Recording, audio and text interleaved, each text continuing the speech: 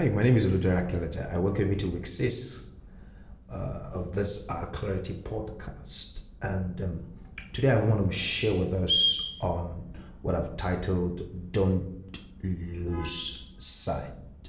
Now, in the midst of all the pandemonium and the negative reports that filled our media airwaves some days ago because of the virus, um, what certain people will be tempted to do is to enter a default state where we begin to ask ourselves what really is life and why do we really force ourselves to push and want to live through life. But I think it's important that you don't lose sight. Don't lose sight of your purpose. Don't lose sight of your vision. Don't lose sight of the things God has placed in your heart that you will achieve this 2020. It's very important that your eyes remain open.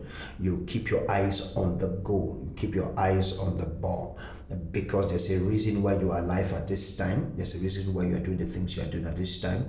There's a reason why God has caused you to be alive at this time. That your purpose and His assignment over your life will come to pass. But it's important that you are not distracted because the tendency for distractions to come into place once there's so much pressure around and you will lose sight of your ultimate agenda if you get carried away by the pressures all around. So I think it's important I say this today. Keep your eyes on the goal.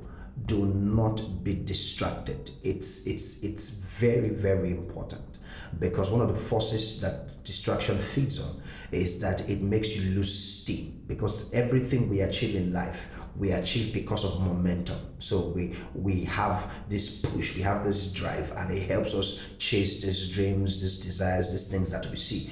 Once distractions come into place, there is a tendency for you to lose sight of the things that has been placed on your heart to achieve for 2020.